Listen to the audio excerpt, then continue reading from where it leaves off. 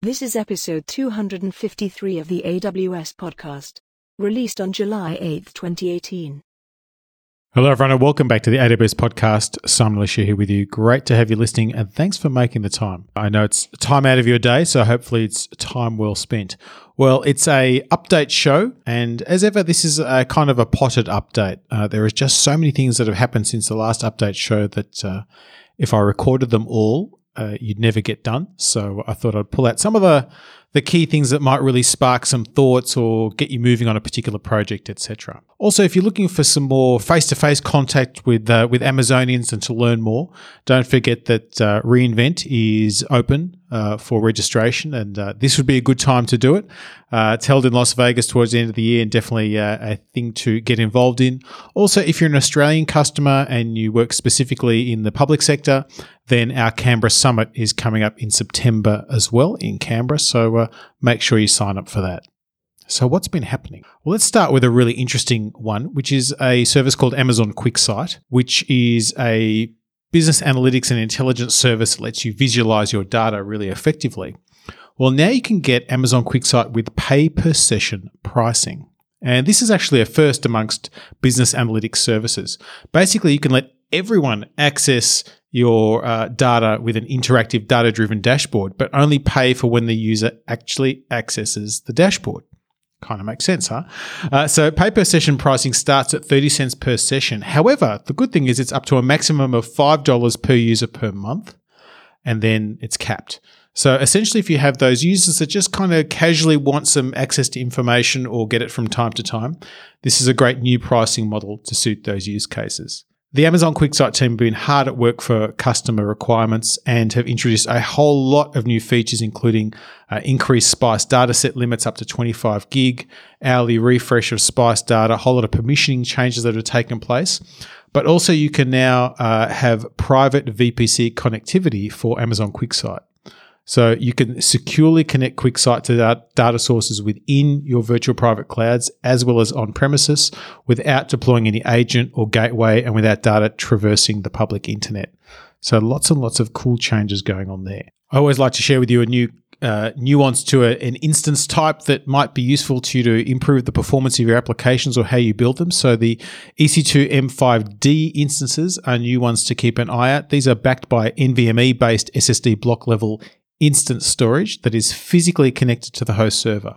So this is really useful for those workloads that need a balance of compute and memory.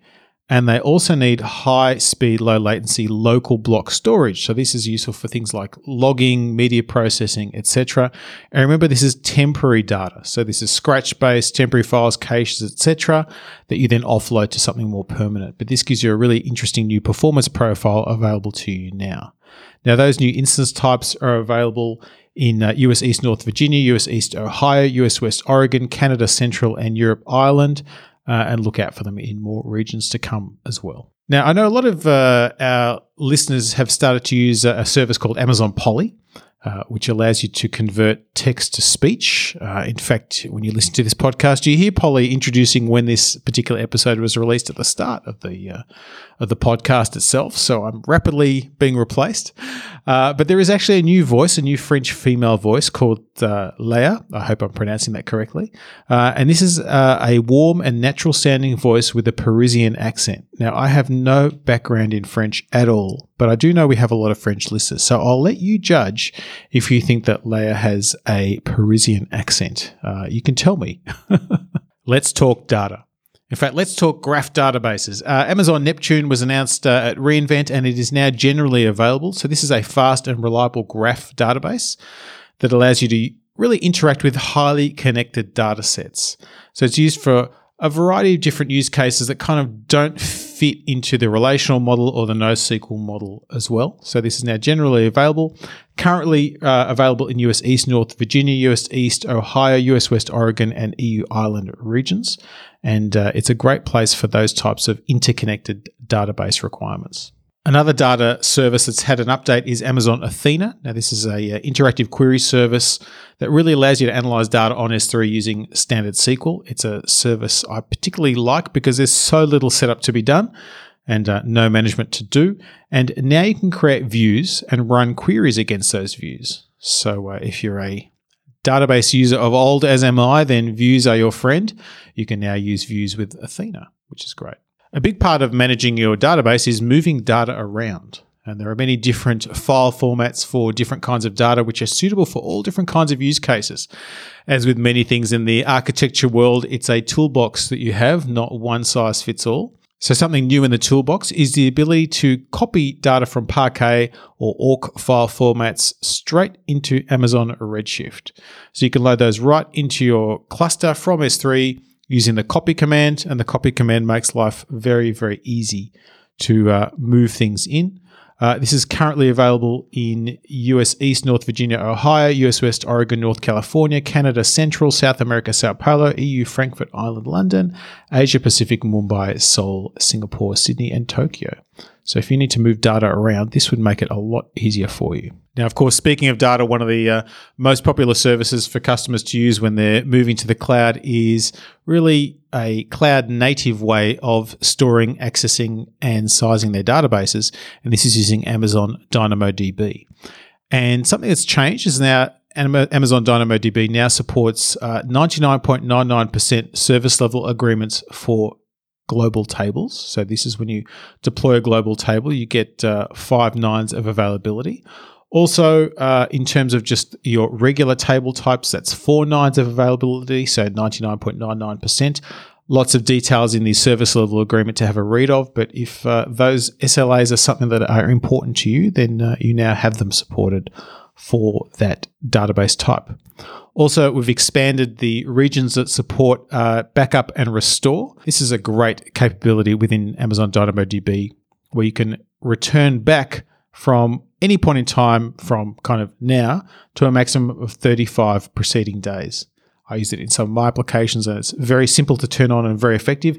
It is now available in 15 AWS regions, so check your particular region that you use for availability. Something else that's recently happened is that the Amazon DynamoDB Accelerator or DAX SDK for Go is now available. So if you're a Go aficionado and you also want to use DAX, you now have the magic combination of both of those, which allows you to have very, very high performant access to data stored in DynamoDB. In fact, it can be 10 times faster depending on the workload, which really takes reads from milliseconds, which are really fast, to microseconds, which are really, really, really fast. So what about the more traditional database approach?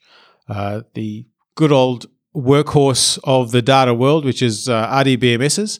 Well, there is a new feature that's been made available for Amazon RDS for Oracle, and this is called Optimize CPUs. And this allows you to enhance the value of your Oracle database licenses because you can specify a number of cores when launching new instances, and you can also disable Intel hyperthreading technology. So this helps you optimize how much you spend on your licensing based upon your performance profile. Now, there are lots of nuances on how this works and the different instance types. So I'll link in the show notes so you can have a look at how it works. But really, if you've got an environment where maybe you've chosen a particular instance type to get access to a lot of memory, but you don't quite need as much CPU, this allows you to get access to that instance type without being penalized from a licensing perspective because you have so many cores as well. You can actually optimize the CPUs to be exactly right for your workload and for the licensing model that you're working with. Now, performance is always something that DBAs look at, as you should, because your data layer can often be the bottleneck. So we're very pleased to announce the general availability of something called Performance Insights, which is Amazon RDS Performance Insights. This is an advanced database performance monitoring feature that lets you diagnose and solve performance challenges for Amazon RDS databases. It's has a free tier with 7 days of data retention, and there's a paid long-term data retention option as well. This allows you to understand the performance profile of your database, what's going on. It also allows non-experts to detect performance problems, so you can just visualize what's going on and fix it. Now, it currently supports Amazon Aurora with Postgres compatibility, and there are more database engines available in preview, so you can expect lots more things happening in that space as well. Now, I know that many customers deploy RDS read replicas when they're scaling up their application because it's a great way to offload those read-heavy workloads. So Amazon RDS for Postgres now supports read replicas deployed in multi-AZ deployments. the nice thing is this allows you to automate the resilience and the coverage from a performance perspective of those read replicas across multiple availability zones without having to do any work. So that's a nice little extra feature. Another tool that customers often use with relation to data is the AWS Database Migration Service. And so one of the changes that have been made is now you can start replication from anywhere in a transaction log. So whilst being for migrations, it can also replicate data continuously using Change Data Capture or CDC. Now with new native CDC start points, you can precisely control the replication start point, and you use the log sequence number, which is defined by the database. So this could be SCN for Oracle or LSN in SQL Server. In addition, you can also now stop a replication task, and DMS can have a checkpoint so it could start from the exact place in the transaction log. So this opens up a world of new options and capabilities, which I'll leave you to explore. But what about if you've got files and you need to access them using a file system? Well, one option is the AWS Storage Gateway, and it now has support for SMB to store and access objects in Amazon S3 buckets.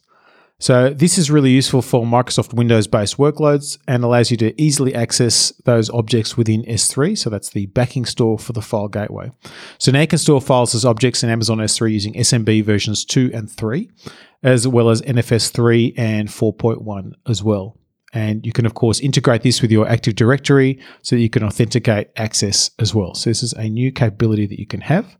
And a software update for existing gateways will be coming out probably about mid-July 2018. So you can get access to that as soon as that comes out. Now, I know from a storage perspective, one of the features that a lot of customers liked was the Amazon EBS Elastic Volume capability. So the ability to dynamically increase capacity or change the type of volume that you're using without downtime or performance impact using just an API call or a few clicks.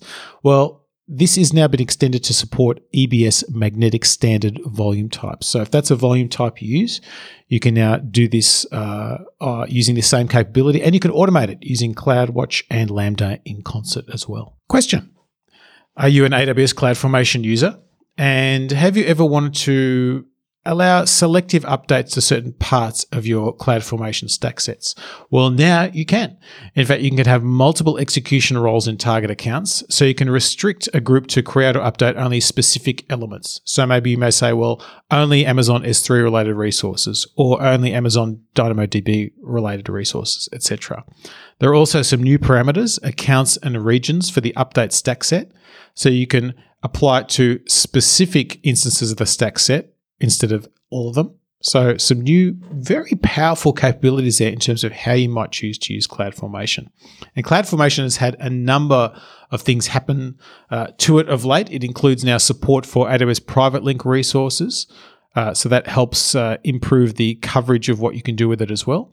Also, Amazon MQ is also now supported using CloudFormation as well. Now, of course, when you're building an application, security is always a key consideration, but security is harder than we think. It's one of those things you think, well, how hard can it be to have kind of like some form of authentication, etc.? Well, the answer is surprisingly difficult. So good news, if you're a user of the application load balancer, you can now use Amazon Cognito as an integration to authenticate your users when they're connecting to your application very, very simply. So this will work with any identity provider that supports the OpenID Connect protocol or SAML 2.0, or you can also use social identity providers like Facebook, Google, and Amazon as well. If you have a custom one that is OpenID Connect compatible, this can also work as well. So there's some great documentation about this. This is a really handy way to introduce authentication in your environment if you don't have it. Speaking of security, the application load balancer has also added some new security policies, including a policy for forward secrecy.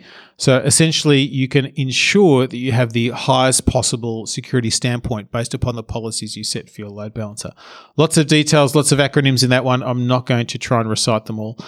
Take a look at the show notes. You can see what's available to you as well. Now, I did mention Cognito. Amazon Cognito is a really useful way to do a log-on experience for your users. And one of the things we did was enable customers to have a really easy pre-built feature so that you could just kind of build into your application and see it very easily with a log-on UI, etc., which is often the undifferentiated heavy lifting a developer has to do to get the log-on happening. Well, now you can use your own custom domain for the hosted log-on UI. So from a user perspective, it's a unified login experience. They see your domain the whole time. It's linked in completely so that they don't sort of see you jump out, jump in again, and have any questions about how that authentication is done. Again, information about how to do that is available in the show notes. Now, amongst all the cool things that Amazon Cognito does, it now also will provide you information about unusual sign-in activity and also any compromised credentials as well. So it'll look for sign-in attempts from new locations and devices. It'll give you a risk score and lets you choose whether to prompt users for additional verification or to block the request. You can also have your users notified of suspicious sign-ins, I should say. Let's try saying that 3 times fast. You can also see a history of sign-in attempts and their risk scores as well. You can also take advantage of what's called compromised credential protection. So with this, Amazon Cognito detects when user enters credentials that have been exposed elsewhere. And if they try and use that, Amazon Cognito will prompt them to choose another password. So this is really powerful to improve the security posture of your application using some really advanced technology. Now, continuing with a security theme, AWS Shield Advanced now has a new onboarding wizard. So AWS Shield Advanced is a really great service to protect against distributed denial of service attacks and other types of threats. It's a managed service. It provides always-on detection and a lot of mitigation and capabilities to protect against what are very common attacks now as well. Now, to set this up, it now provides a new wizard that gives you a step-by-step guide so you can do it in 2 easy steps. So much quicker to get that up and running. And speaking of web-based protection, AWS WAF, the Web Application Firewall, has some new features. It lets you now write more specific rules to protect your web applications and APIs. So firstly, you get enhanced pattern matching against query string arguments. So you can really dive deep into those and match exactly what you want to match. And also we support non-octet CIDR boundaries. So what this allows you to do is to have even more granular subnet boundaries because you can now have any subnet mask between /16 and /32. So we've increased the variation that you can have in how you create those CIDR masks. Now, what if you have a, let's call it an older style application, one that runs on a single instance? Maybe you've got a dedicated instance for that. And if that instance goes down, it's a problem because the application is not cloud friendly and can't run in an auto scaling group, etc. Well, there is good news for you. Amazon EC2 Auto Recovery is now available for dedicated instances. So what this means is that when a system impairment is detected on the instance, it will automatically recover it. So basically, the feature recovers the instance on different underlying hardware and means you don't have to have manual intervention. It just happens itself, which is a really great way to sleep more at night. Now, a service that I've got to say has been super popular with the customers I speak to is Amazon SageMaker. And it's really useful because it makes the training of ML models and the deployment of ML models much more easy. And the Amazon SageMaker team, of course, have had lots of feedback from customers saying, we want this, we want that, which is awesome. That's how we love to build our roadmap. So Amazon SageMaker now supports PyTorch and TensorFlow 1.8. So this gives you access to more tooling than ever before.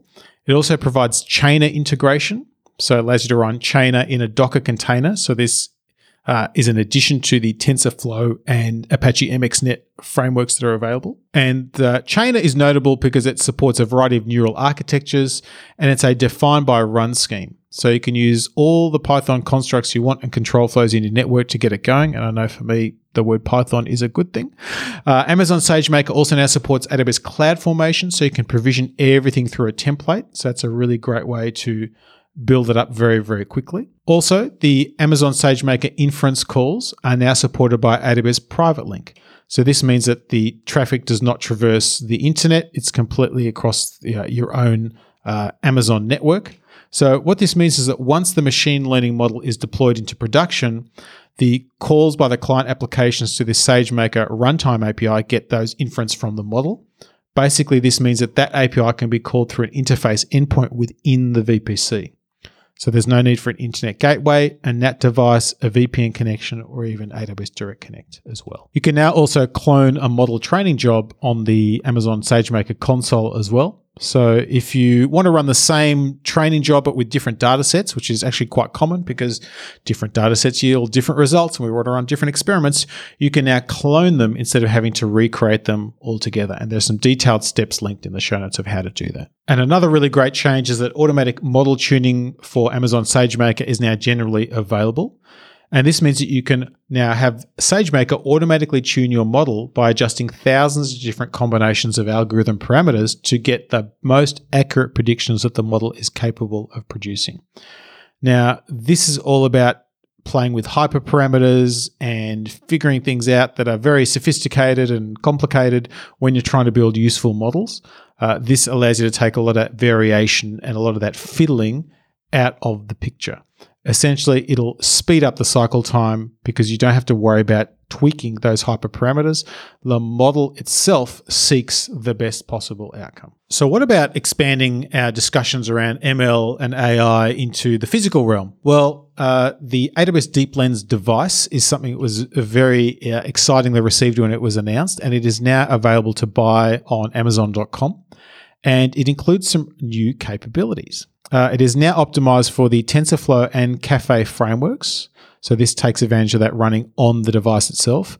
It also provides expanded MXNet layer support as well, so even more powerful use there. You can now also integrate it directly with Kinesis video streams. So basically, the video stream from the DeepLens camera can be used together with Amazon Kinesis video streams. So you can feed the raw camera feed into the cloud, and then Amazon Rekognition Video can extract objects, faces, etc. automatically. So it's kind of like a snap-in. There's also a new sample project to help you figure out how you might try and use this device as well in your particular environment. So a really good one to have around the office to see what is possible to be done. So it wouldn't be a podcast without talking about containers, and the Amazon Elastic Container Service for Kubernetes, also known as Amazon EKS, is now generally available and supported for production use. So this allows you to use Kubernetes without having to install, operate, or maintain the Kubernetes management infrastructure. It's currently available in US East, North Virginia, and US West Oregon. You can anticipate other regions to come in the future. So if that's something you'd like to learn, you can use that straight away. Speaking of regional expansions, the Amazon Sumerian service, which is a managed service, lets developers create and publish augmented reality, virtual reality, and 3D applications super fast, are available in lots of additional regions. So North America, Montreal, Asia Pacific, Tokyo, Asia Pacific, Seoul, Asia Pacific, Singapore, Asia Pacific, Mumbai, and EU, Paris. Basically, it is now available across 15 different regions that are available to you, so you can use it all around the place. You can now also do some customization, so you can customize the clothing worn by Amazon Sumerian hosts. There are 4 outfits. You can select colors, you can add logos, so you can make it really, really customized to your requirement as well. Now, I know a lot of customers have really enjoyed having the support for private link available to you in VPC so that you can access services without having to traverse outside your VPC. So the Amazon API Gateway now supports private APIs. So this means you can use VPC endpoints to connect directly to the API without traversing outside using any sort of NAT gateway or anything else as well. So that makes it very easy. Similarly, Amazon CloudWatch now has VPC endpoint support for AWS Private Link as well. So you can privately connect your CloudWatch metrics, logs, and events securely on the AWS network. Let's talk Linux. Lots of customers like using Amazon Linux. Amazon Linux 2 is now generally available and comes with 5 years of long-term support, or LTS. So this has feedback from a lot of the candidate builds that were released in December of last year and April of this year. So this is the one to pick for that long-term support and lots of modern capabilities that people who use Linux distros want to see. And speaking of Linux, is this the year of the Linux desktop? I can't answer that question, but what I can tell you is that Amazon Workspaces now offers a Linux desktop based on Amazon Linux 2. So now you have the flexibility to choose Windows 7, Windows 10, or Amazon Linux 2 desktops for your Workspaces platform. So if you're a Linux desktop type person, this is good news for you. Okay, some other last minute things to add before we wrap up the episode. So if you're an Amazon CloudWatch user, then you'll know that metric math is a very cool thing. You can now do bulk transformations of metrics in a single expression. You can also now calculate a metric's rate of change over time, which is really useful. So this helps the real-time analysis of your metrics. So if you're a metrics lover, this is all good news for you. Similarly, if you like accessing data to see what's going on in your environment, AWS CloudTrail Event History now includes all management events. So it will automatically log all read and write management events for supported AWS services. And the event history lets you view, filter, and download any of your recent activity. And you get that up to the last 90 days without even setting up a trail. If you do set up a trail, then it's as long as you keep the data from that trail. Do you use Redis? Do you want to use the latest versions of Redis? Well, now Amazon ElastiCache for Redis has support for Redis 4.0 with caching improvements and also better memory management as well. So in fact, it is support for Redis 4.0.10. And this allows you to take advantage of things like a new eviction policy, so you can get more performant management of that data. Also, a new set of commands are available, things like memory doctor, sounds intriguing, doesn't it?